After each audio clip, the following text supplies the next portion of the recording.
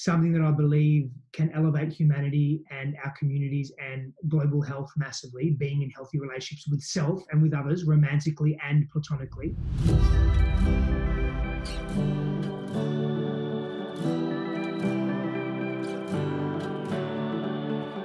What's up, babe? Welcome to Boldly Courageous, a podcast created for you, the ambitious woman who is ready to take action and step fully into the life you've always dreamed of. I'm your host, Melissa Martin, and each week I will be your virtual wingwoman as you gain the tools and confidence to face your fears head on. The time is now, and this is your permission slip to live your boldly courageous life. Are you ready, babe? Let's do this. Welcome back to the Boldly Courageous podcast, and today I have a very special guest. His name is Steph Stefanos. Steph and I met through a elite level mastermind, and he's actually married to one of my very first coaches, Christine Hassler, who has literally transformed so many aspects of my life, and it has been such a sheer pleasure getting to know Steph and his light and his work in the world. And in this conversation, Steph and I go deep on all things masculine, feminine energy, and he actually shares a reframe that feels a little bit more real. And, I talk a lot about masculine, feminine, but he shares it in a way that's so much more anchoring and tangible. And I just love it. And I know that you will too. And we talk a lot about how to deal with triggers in life, in relationships, and healthy ways to channel anger, because at this time in our world right now, there's so much happening that is confusing and can pull forward a lot of trauma responses, a lot of suppressed anger. And so we talk a lot about how to navigate through that.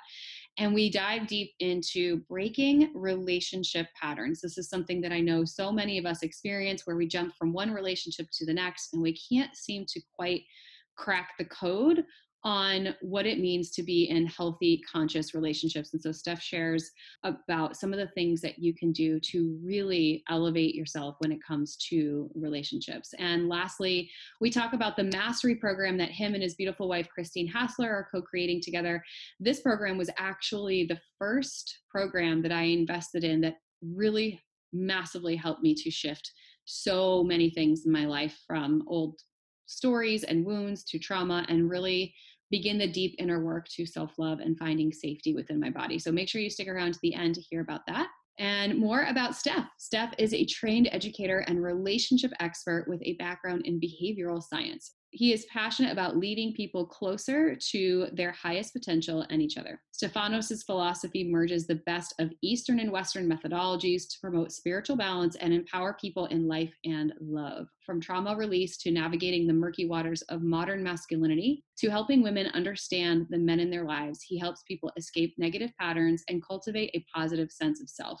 Stefanos has worked with thousands of men and women from all walks of life. Special Force soldiers, Olympic gold medalists, elite fighters, and everyday people have relied on him to restructure and reframe their relationships with themselves and their loved ones. Let's dive into this amazing conversation with my friend Stefanos. Steph, I'm so honored and grateful and excited about this conversation. When I launched this podcast, I knew that going into a deep conversation with you is definitely on the list of must-dos, because your mission and everything you stand for, I think, is really, really important in the world, not only for the work that you do with men, but also for the work that you do with women. And what I love and appreciate about you so much is your ability to hold space and really allow women to feel comfortable in your presence. That's been my experience with you. And so I'm just so grateful to share you with my audience. Thank you for being here. Thank you for having me. I feel humbled as well. I start every interview off the same way. And that is, what is one boldly courageous thing you've done recently?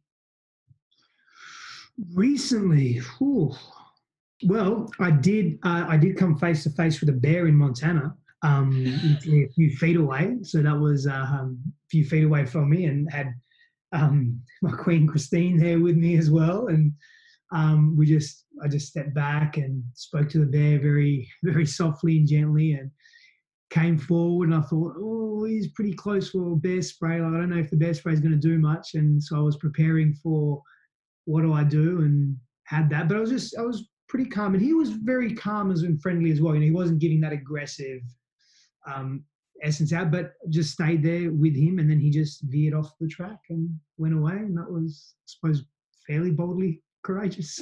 Talk about a metaphor for like relationships, right? And the challenges you may face and vibration, right? I'm sure that if you went into a vibration of fear and panic, that bear could have picked up on that energetics as well. Most definitely. And I like what you said about, talk about like a metaphor for life or relationships. If we often get so defensive and reactive and triggered and amped up in relationships when we're presented with something that we perceive is dangerous, either to our nervous system or to our conscious aware minds. And we then come from that place and we become defensive or we attack. And I mean, I've found in my own personal experience and obviously working with people, that just is a spiral of destruction for the relationship. And you can come back from that, you can mend that. But if we keep doing that and that becomes our norm, it becomes more and more difficult to come back from. And what are we actually going to if we're just continuing that behavior anyway?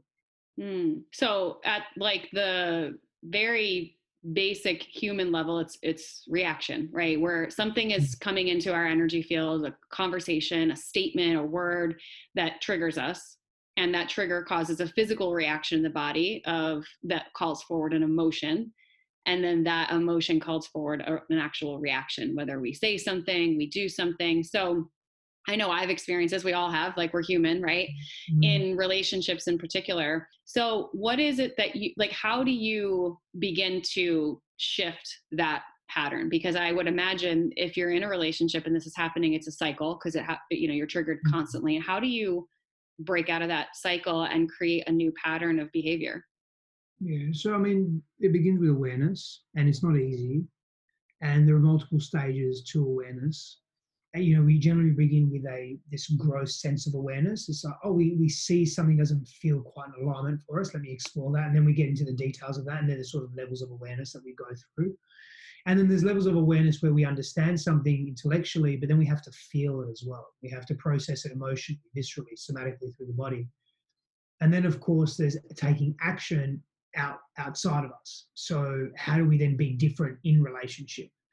And ultimately, the answer to your question, the response is, well, we hold space. But how do we hold space? We hold space by doing our inner work. Holding space means not being triggered and being activated or reactive when someone is coming to us with their pain. We don't make it about us. So in other words, we don't get caught in our own shame cycle. We don't get caught in our own past and our own trauma. So we've got to do that work around that. What does that look like?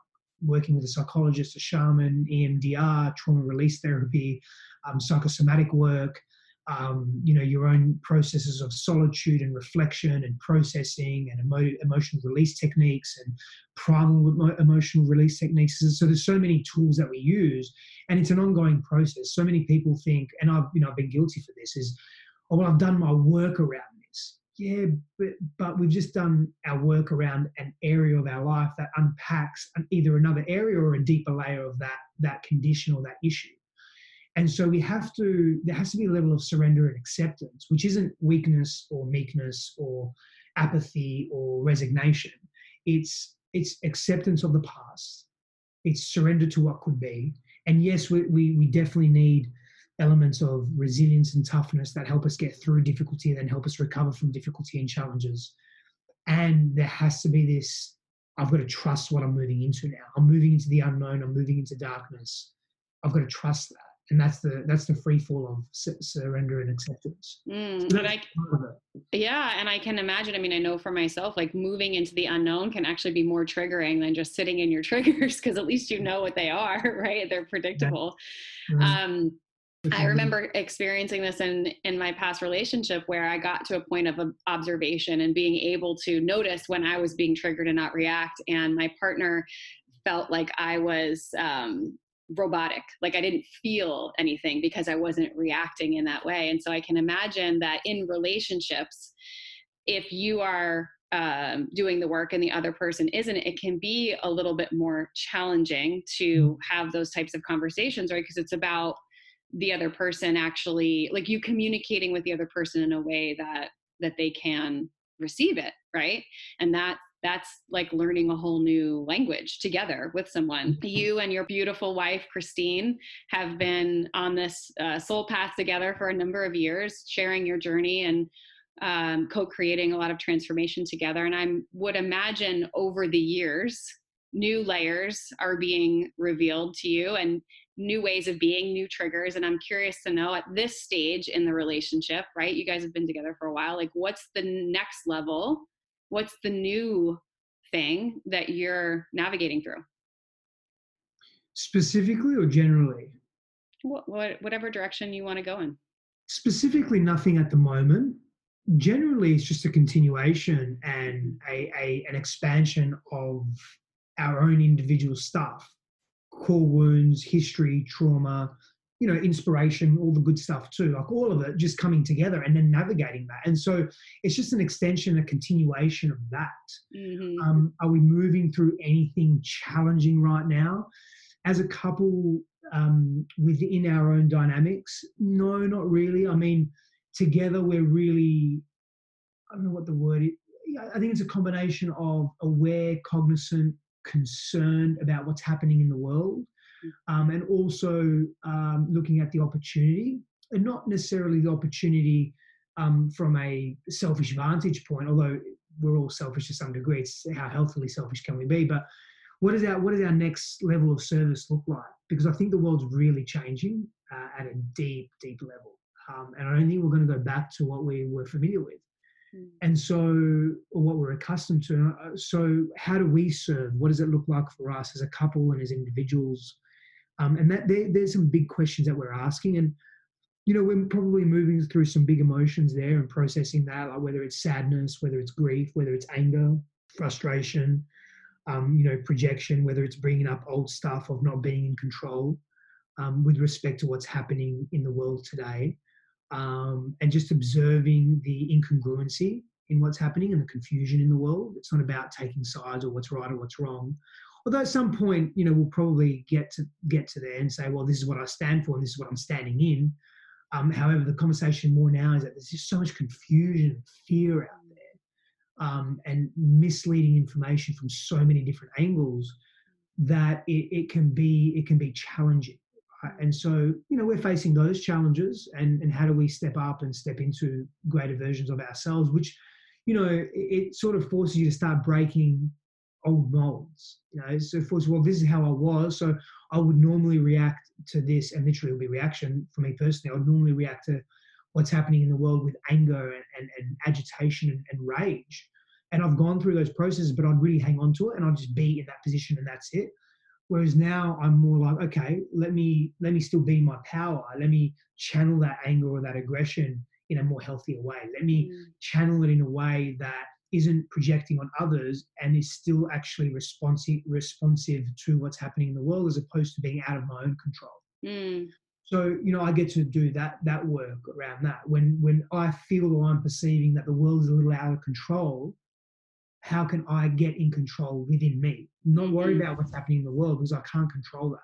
And don't let that trigger. And if it does trigger old, because, my childhood was very volatile and violent. And so I'm experiencing that in the world, this sense of not being in control, it's triggering old stuff. And so how do I then respond to that? So I'm spending more time in that space as opposed to trying to control others, This is beautiful, because as opposed to where a lot of people experience a majority of their triggers in relationship, what you're sharing or how I'm receiving it is that it's triggers through how you're experiencing the world, right? And how to channel that energy in a healthy way, as it's mirroring for you maybe an environment that felt very similar as a child, like volatile, unsteady, uncertain. And I feel that too.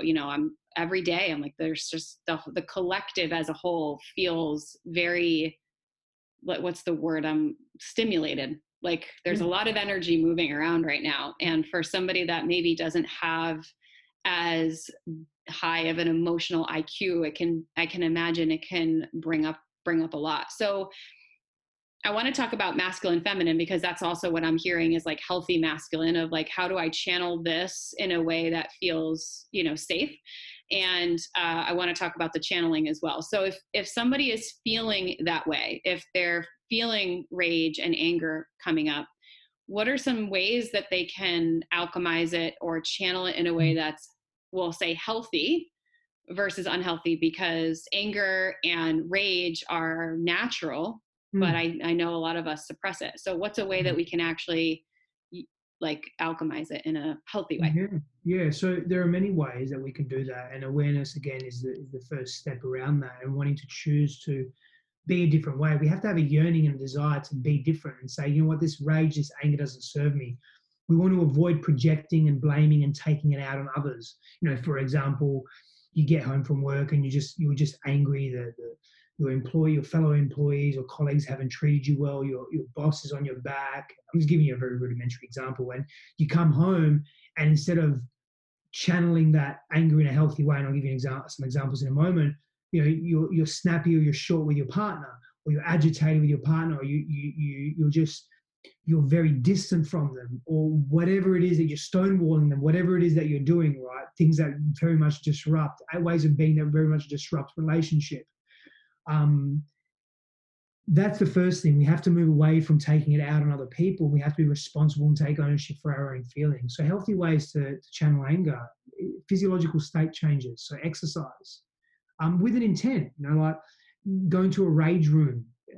You know, if you're really angry and you've got rage, you know, kneel in your bed and hammer punch the mattress until you're absolutely fucking exhausted. Scream into a pillow, just scream. You know, write out what you're angry about. Release writing. So it wouldn't even make sense on paper, and you're even writing the paper really hard, and it's going into the next page, and then rip it up and burn it. And go through these processes. Go do a boxing class with the intent to just let that anger out, you know, whatever it may be. But physiological state changes are really, really important. Could mean going for a long walk, getting in nature, get your feet in the earth, do some journaling, some reflective praxis, you know, have a support group that you go to that you can actually share your pain with, that isn't directed to your partner, to your intimate romantic partner or your immediate family, because that closeness resembles generally our upbringing and our parental childhood dynamics, and there can be a lot of unresolved stuff there. And because there's an unconscious resemblance, we tend to just take it out on our partners, and that's not healthy, because again, that creates rifts in our relationship. So, you know, there's some of the ways that you can really work through, and, you know, healing the past. It's really important to heal our past, and that's an ongoing process. Some of the tools that I mentioned today, just then, yes, they're very, very helpful, and it's an ongoing process. It's not a one and done thing. We live in this society that's quick fix. We live in this society that, oh, you got a headache, take a pill. You know, you're overactive, take a pill. You're angry, take a pill. You know, you're sad, watch TV. You know, whatever it may be. And we have to begin to move away from that, because that's actually really dangerous to the development of our human race as a whole. And it kind of goes back to what we were saying earlier about like the unknown being so scary, right? And because if this is our pattern, that we get comfortable in it, and the doing the work and healing the family stuff is an uncharted territory. So it's almost like, what's under the bed? I'm afraid, you know, the monsters that I'm going to find, or what am I going to learn? And will I come back from it? And we just don't, like, the fear of the unknown, I think for a lot of people is worse than like the potential unintended consequences of just take the pill. Like to just take the pill, it just sounds so easy, right? But really it's actually harder. It's way harder. Well, because it's avoiding. 100%. You never solve anything that way, right? There is no quick fix when it comes to healing family stuff. That is a lifelong commitment to coming back to your truth. So let's talk about masculine, feminine for a second, because I know this is something that you're very well versed on. And a lot of our listeners, a lot of the women here are kind of tapping into this type of energy and like really looking how to, one, heal their own wounds with masculine, feminine, but also alchemize it and use it in a way for good in their businesses and their life. So can you share a little bit about the wounded side of things, how the wounded feminine and the wounded masculine show up, and then what a healthy feminine and a healthy masculine might look like. Yeah, sure. So it's interesting that you're bringing this subject up. So I have been really contemplating this at a deeper level for some time now. And it's really interesting. So, and I've had this feeling for a very, very, very long time with respect to masculine, feminine work. Yes, masculinity and femininity exists, and for me, what I'm really seeing more and more, it's a way to understand the duality of our existence. It's a way to compartmentalize and help us see who we are as people. And at some level, masculinity and femininity is a cultural construct, and it doesn't really exist. And at another level, masculine, feminine dynamics or energetics do exist. And there's a polarity there, and there's a sexual attraction dynamics that it feeds into. And so it's a really, really interesting concept, but I'll go into wounded and healthy. So wounded and healthy feminine or wounded and healthy masculine, they're essentially extreme states. So that when we're in a wounded state, we're in an extreme way of being. So for example, competitiveness is generally associated with masculinity. It's a masculine energetic. Doesn't mean that it doesn't exist within women. So masculine and feminine energies reside within all of us. And there is confusion there because we think that masculinity is male orientated or exclusive to males only as a gender construct, and femininity is exclusive to females only. And that's not the case. But let's look at competition, right? Generally considered this masculine energetic. Healthy competition, or let me go into unhealthy competition actually. So unhealthy competition is like a win at any cost mentality. It sacrifices one's own morals and values to hurt others. There's this hyper selfishness there. This, again, that's linked to win at any cost mentality. It breeds jealousy, which is an undesirable state and energetic and frequency to be in. All our other values will fall by the wayside. It's generally devoid of empathy and compassion. That means it's separatist. It's more isolating, right? And there's manipulation and lies that come with unhealthy competition. We never feel full in unhealthy competition. It's not only are we competing against ourselves, we're competing against others, and enough is never enough. And we're just consumed with codependency, which is essentially we're seeking external validation and approval from others. We're consumed with titles and status and appearance and superficiality to a fault, where everything else just falls by the wayside. Everything that's important to us falls by the wayside. So some would say, well, that's unhealthy or wounded masculine trait. Sure. Do women experience that as well? Yes, in different ways. Maybe they experience it in their peer groups. Maybe they experience it in the corporate world as well. Generally, that unhealthy competition is going to be experienced in sports, in the corporate world, and anything that's high stakes. Most of the time, most men are involved in high stakes activity. That's part biology and hormones. That's part culture. It's a very complex conversation that we don't, I don't claim to know it all, and I don't claim. I do my best to simplify it, but to not deduce it. Simplify it to use language that we can try and understand, but not to deduce it to something very simple, because it's not. Masculine and feminine energetics is the essence of what makes up our existence. And so, what does a healthy masculinity look like? That's also a very subjective thing, right? I'll give you an example. Imagine, and I'll use an extreme example because the extremes can help. Imagine you have a suicide bomber, and they go, and this is more about, it's masculinity and men, right? But let's say they go and they do what they do, and they cause damage to an area, they kill many people. The area that is being caused harm to and the people associated with that area, the cultural group of that area, look at this man and say that he's weak. They look at this person, they say that he's an extremist, he's a bad man, he's immoral, he's dangerous. All of these negative traits associated with his actions. People from his in-group, from people that support his cause, look at him and say he's a hero. He's an amazing human being. What a gift. He's done such great things in this world. surely going to heaven, or whatever it is that, he's going to a healthy, good afterlife. And so this concept of healthy, unhealthy, wounded, healthy, it can be very subjective. And so when I speak to this, I want to make it really, really clear that what you resonate with is really, really important here. And so when we look at characteristics of being a healthy man, okay, or being we're talking about shadow masculine traits, inward and outward. We're looking at hiding from the world. I'm just going to stay with the masculine for a moment. So these are inwardly directed traits and outwardly directed traits. And by the way, this can be really helpful. Instead of using the term masculine, feminine, we can use the term do energy and go energy, active energy and passive energy. Sorry, do and be, go energy and flow energy.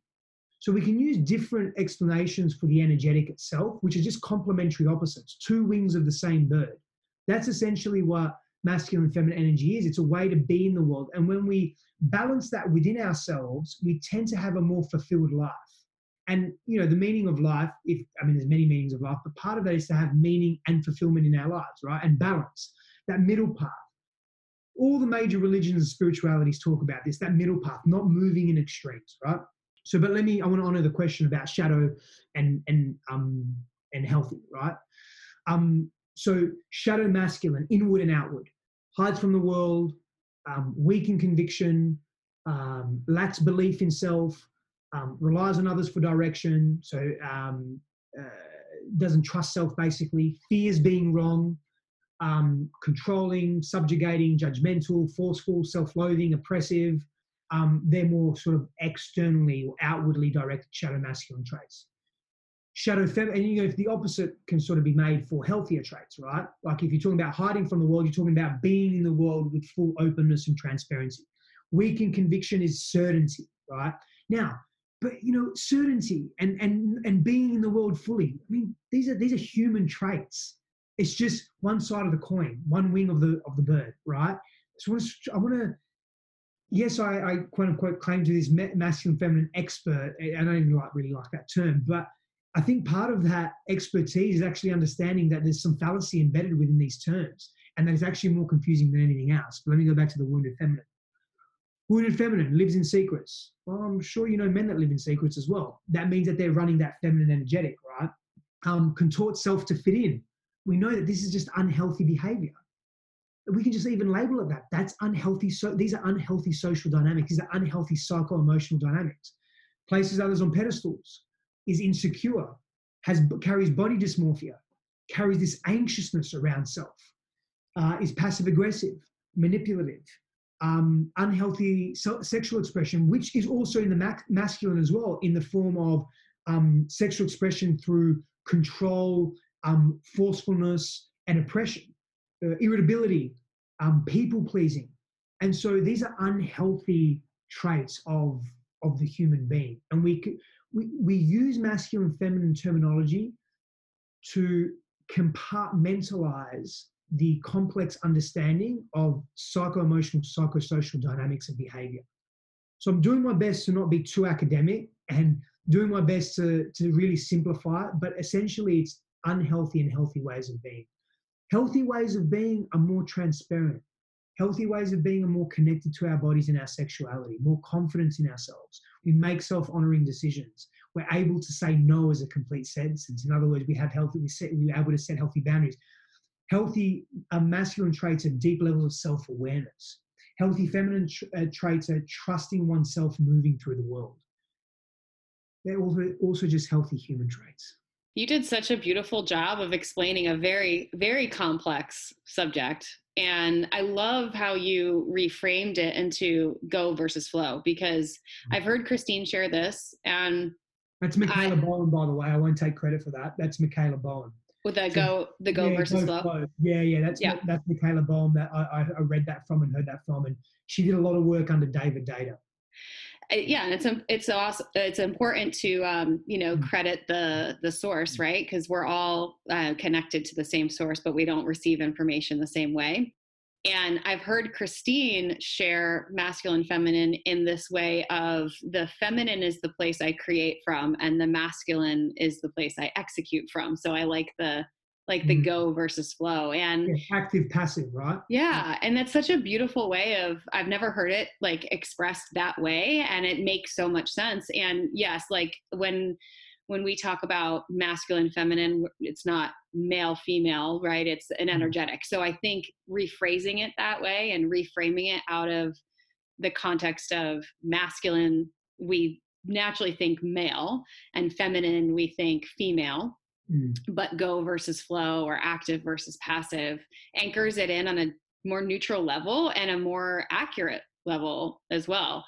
And I think that, I was reflecting on this actually earlier today, just this idea of light versus dark and the shadow that we all possess, right? And any one of the two, any overabundance of one is being out of imbalance, right? And so that reference that you use of one side of the wing versus the other is a beautiful representation of we all have light and dark within us, right? Even love has a dark side, right? I had this experience recently where I was doing a cord cutting ceremony with a lot of relationships, like sort of like energetically reclaiming my virginity, of like cutting cords with partners that I had been with before, and really connecting to become in love with myself, not in love with somebody else from a wounded feminine perspective, but more in love from a healthy feminine.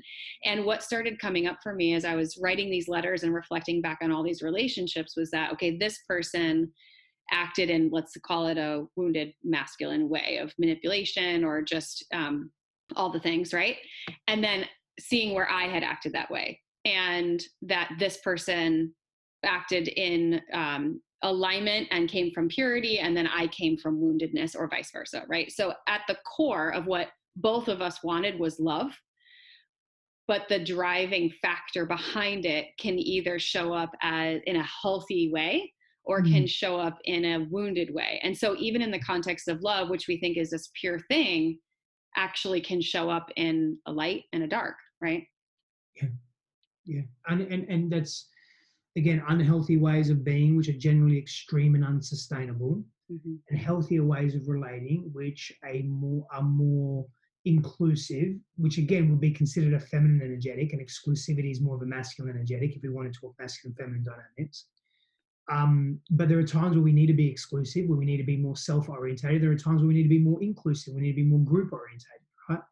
And when we're looking at ideals to be in relationship, we are relational beings, and we thrive in mature, healthy relationships, in sacred union, in conscious relationships, which is something that I believe can elevate humanity and our communities and global health massively, being in healthy relationships with self and with others, romantically and platonically, deep, intimate platonic relationships. And so when we look at what make relationships good, well, there's a shit ton of research out there that tells us that.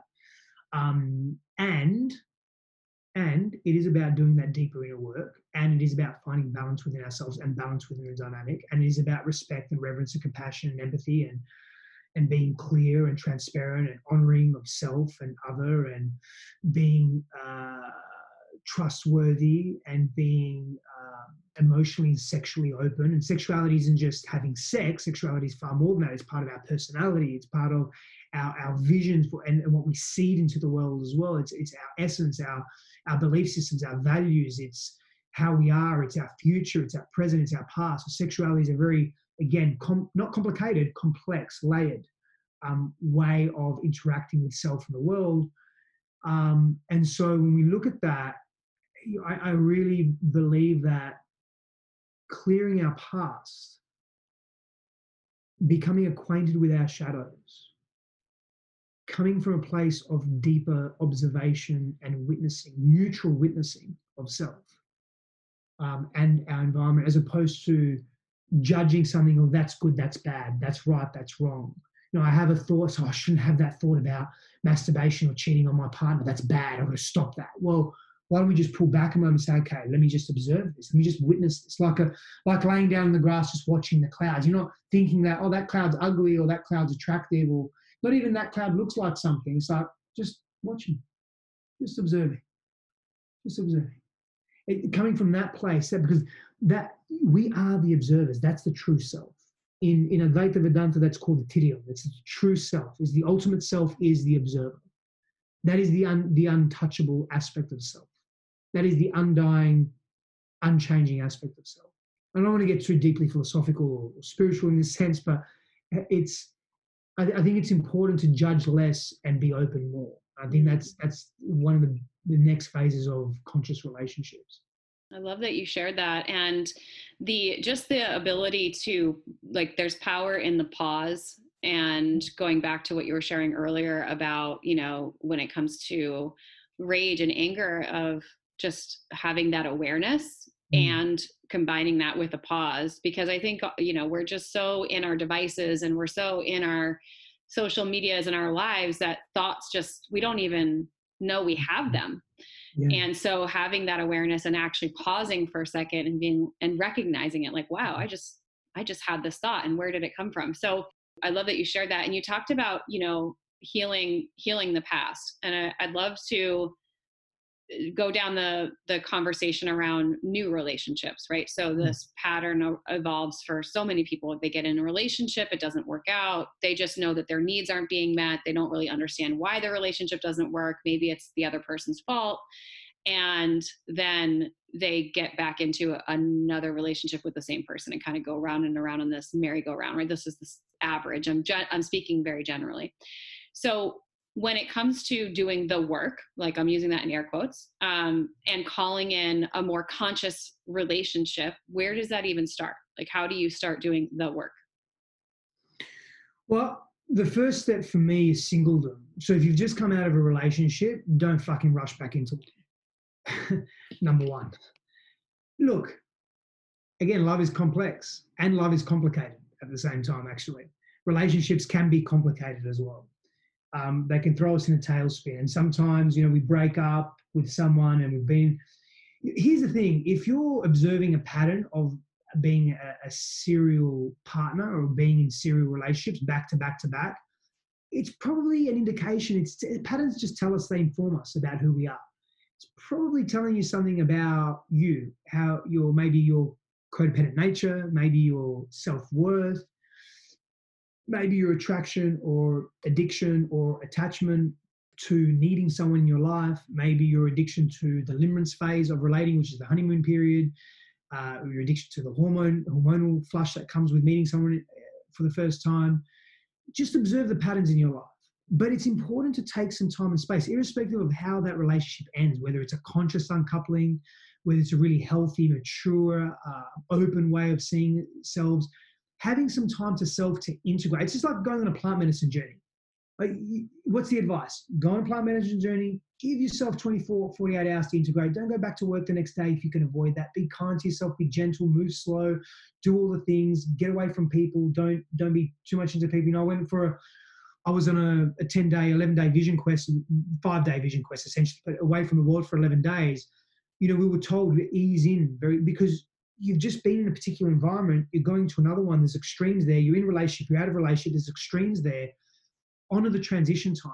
Integrate your learning, your teaching, your growth, so you don't bring the same quote unquote mistakes or unhealthy patterns into the next relationship. It requires, yes, we grow in relationship, and yes, we grow in singledom. And so my immediate advice to people after breaking up is take some time for you. How much? I don't know. And you don't know either, but you will know as you deliberately embark on that journey. And be active. Don't just say, oh, well, I've been single for 2 years, but you've been drinking every weekend and avoiding your pain and your problems and the despair from the past relationship or the past 7 relationships. You're snorting cocaine or you're injecting heroin and riding the dragon.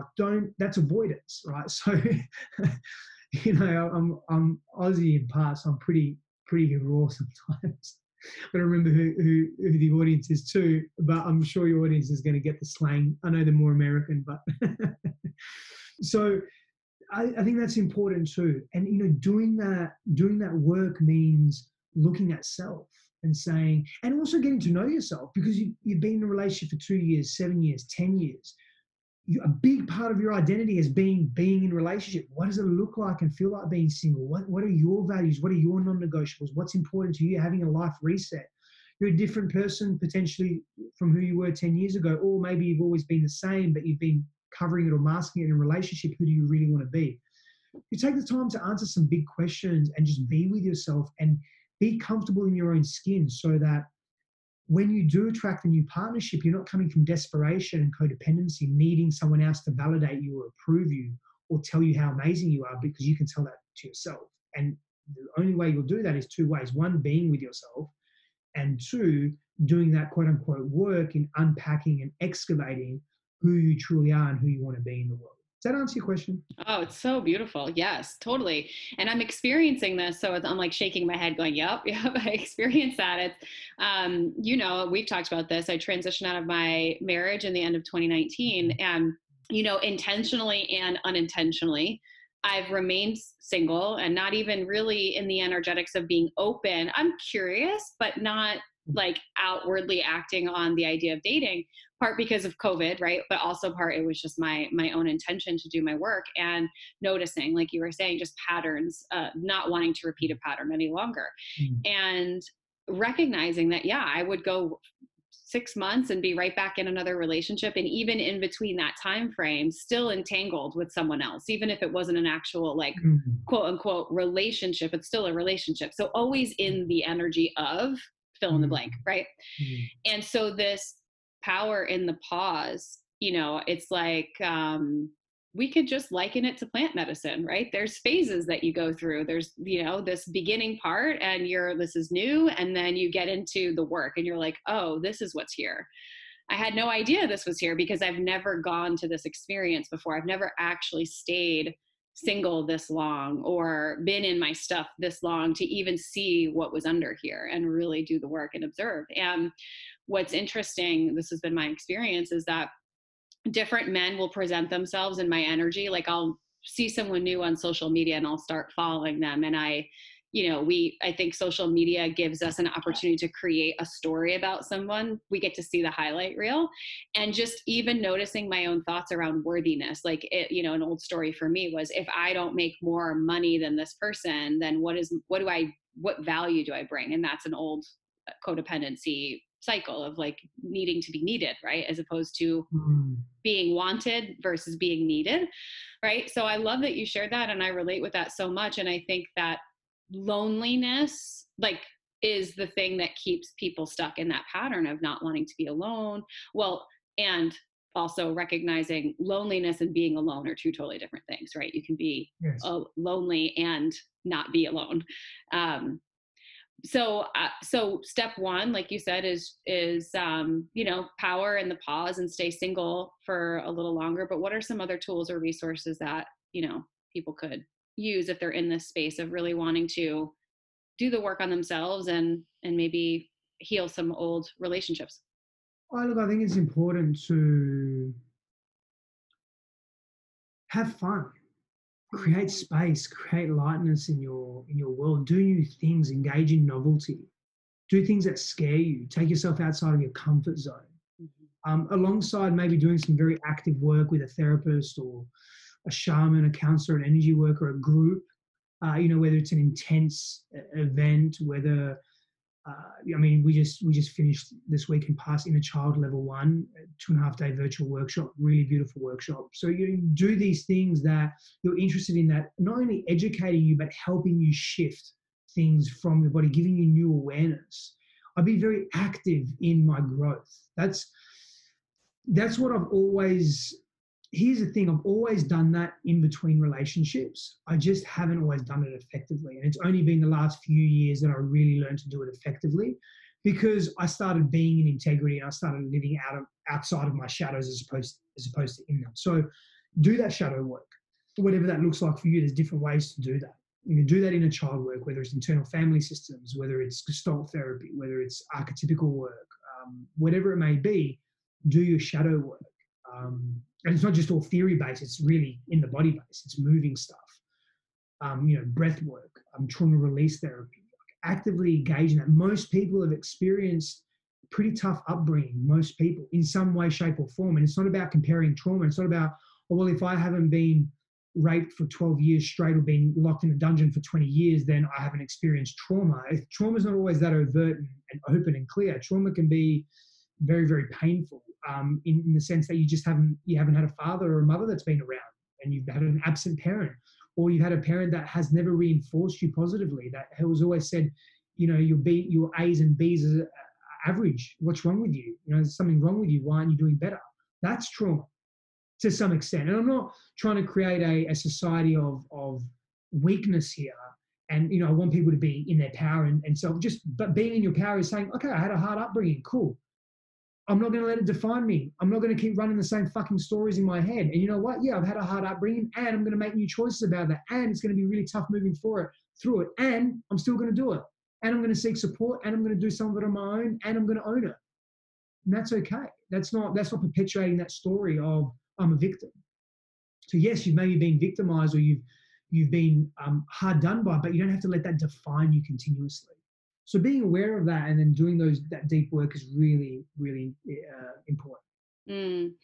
There's a big difference between being and doing, or like knowing and doing. That's what I meant to say. The difference between knowing and doing, and like to your point of like doing the work in between, but not really doing the work, like kind of doing the work, but then really doing it. I feel like, people read the books, they listen to podcasts, they'll even go to retreats. And then when they leave there, they don't take the practices they've learned and actually integrate it. So like the knowing is great to have the awareness, but it's the actual doing and being of that thing that's where you create the real change.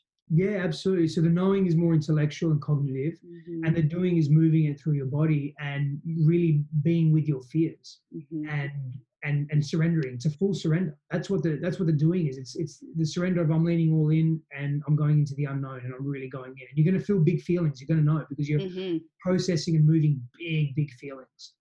I had this experience. So in 2016, I was faced with a choice. I think most of us get to these like defining moments where we have a choice. I can either continue on the path I've been, which has gotten me everything that I don't want and some of the things that I do want, but it's kept me like in pain, or I can go down this path and choose something different and like be willing to step into the unknown and heal the wounds. And the first place that I don't want to say it was the first place because I had been doing work all along, but the difference between the knowing and the doing for me was investing in a coach. And I actually worked with your beautiful wife, Christine, in one of her programs called Mastery.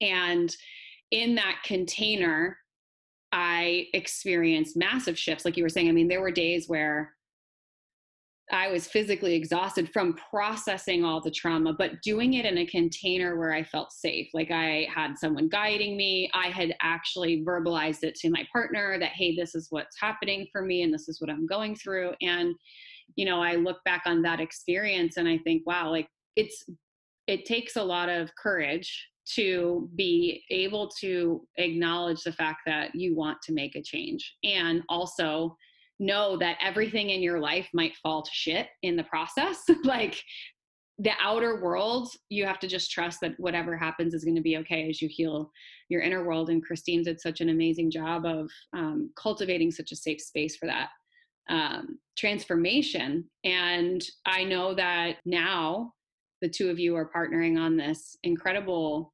mastery program together that for me was such a great place to start. So for people out there that maybe are on the journey or they're looking for real transformation, could you share a little bit more about what Mastery is, who it's for, what they can expect, those types of things? Yeah, it's really for anyone, and thank you for your kindness and sharing as well. It's really for anyone that is willing to do that deeper work, to explore their shadows, to actually have access to tangible tools that they can use on an ongoing basis to self-regulate themselves, to not be in that panicked, anxious state constantly, to not have that low self-worth and feel that they're not enough.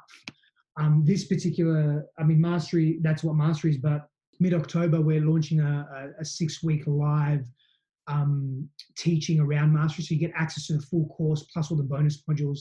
Plus Christine will take you every week live through processes and answering questions and so forth. And I'm going to also take people through live somatic work, breath work, trauma release stuff, in the body work.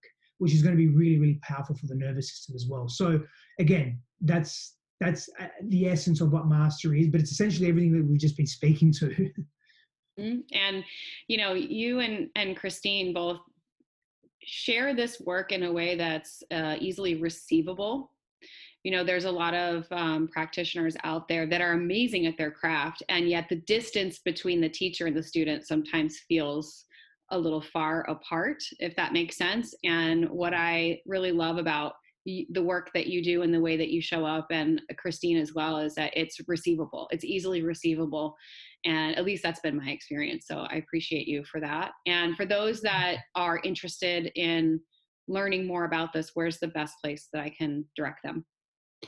ChristineHassler.com/mastery. Perfect. Yeah. Amazing. Steph, thank you so much for, sharing your gifts with us and your time and your light in this world. It's like I said in the very beginning, like I just love your presence and how you show up authentically, and your willingness to do the work and be vulnerable, I think is needed especially for women to witness what it looks like for a man to be on his path, is what I'm trying to say. It's a beautiful example. And it gives me hope that there are more men like you out there. And I'm grateful for you. So guys, if you love this episode, please share it with your friends. And Steph, last question. Yeah. You can go on as long as you'd like. What are you celebrating right now? Oh, well, I really like this shirt that I got on because it feels really comfortable. It's a nice shirt. Yeah, it's very really nice. It's Hugo Boss, actually. It's really nice. And it feels really comfortable, stretchy, and it's just so nice. And I can feel it on my body, so I'm going to celebrate that. I'm going to celebrate my big 1-gallon water jug. Oh my gosh. I wish you guys could see that is a very nice water jug. It's like very masculine, and it's like it looks like a Yeti the size of your head. It's beautiful. Yeah. But what am I celebrating right now? Look, seriously though, that's indicative of where I generally am at, where I'm just super grateful for the little things. I mean, I've been trying to order an Airdyne, an air bike, a Rogue Echo air bike for my home gym. And by chance on Monday, I happened to go into their website and happened to be available because, with everything going on, there's no fitness equipment that I like that's available. Managed to get that and a big heavy kettlebell, 150-pound kettlebell. And I'm like, yes, the little things, very, very grateful, just really, really grateful for the small things, and just celebrating what we're all co-creating. And what I mean by all is not only my immediate peer group, but also people doing just really amazing, amazing things out in the world, and seeing the deficits and seeing where life could be a little different and people could do differently, whether it be social systems or geopolitical systems, or the way we deal with child trafficking as an issue that's really arising to the surface of awareness now, and just seeing amazing people doing amazing things. That's very inspiring. So just celebrating people's inspiration and the willingness that people have, because I hold willingness as a very strong virtue within myself and something that I value. And when I see it in other people, I acknowledge that, and it gets me excited. It's amazing. I love that. Yeah, I think COVID and this time that we're living in has given people the opportunity to reimagine life. And I love that you shared that piece about willingness. I think that's so beautiful. So thank you. Thank you so much for being you. And I'm grateful. Until the next time, guys, live your boldly courageous life. Bye. Thank you so much for living your boldly courageous life with me today. I am beyond grateful for you and this amazing community we are building together. It's truly my mission to get this message out into the world and empower others to step fully into the life they've always dreamed of. I would be so incredibly grateful if you would join me in this mission by sharing this episode with your friends and heading over to iTunes to leave me a 5-star review. And until the next episode, remember to live your boldly courageous life.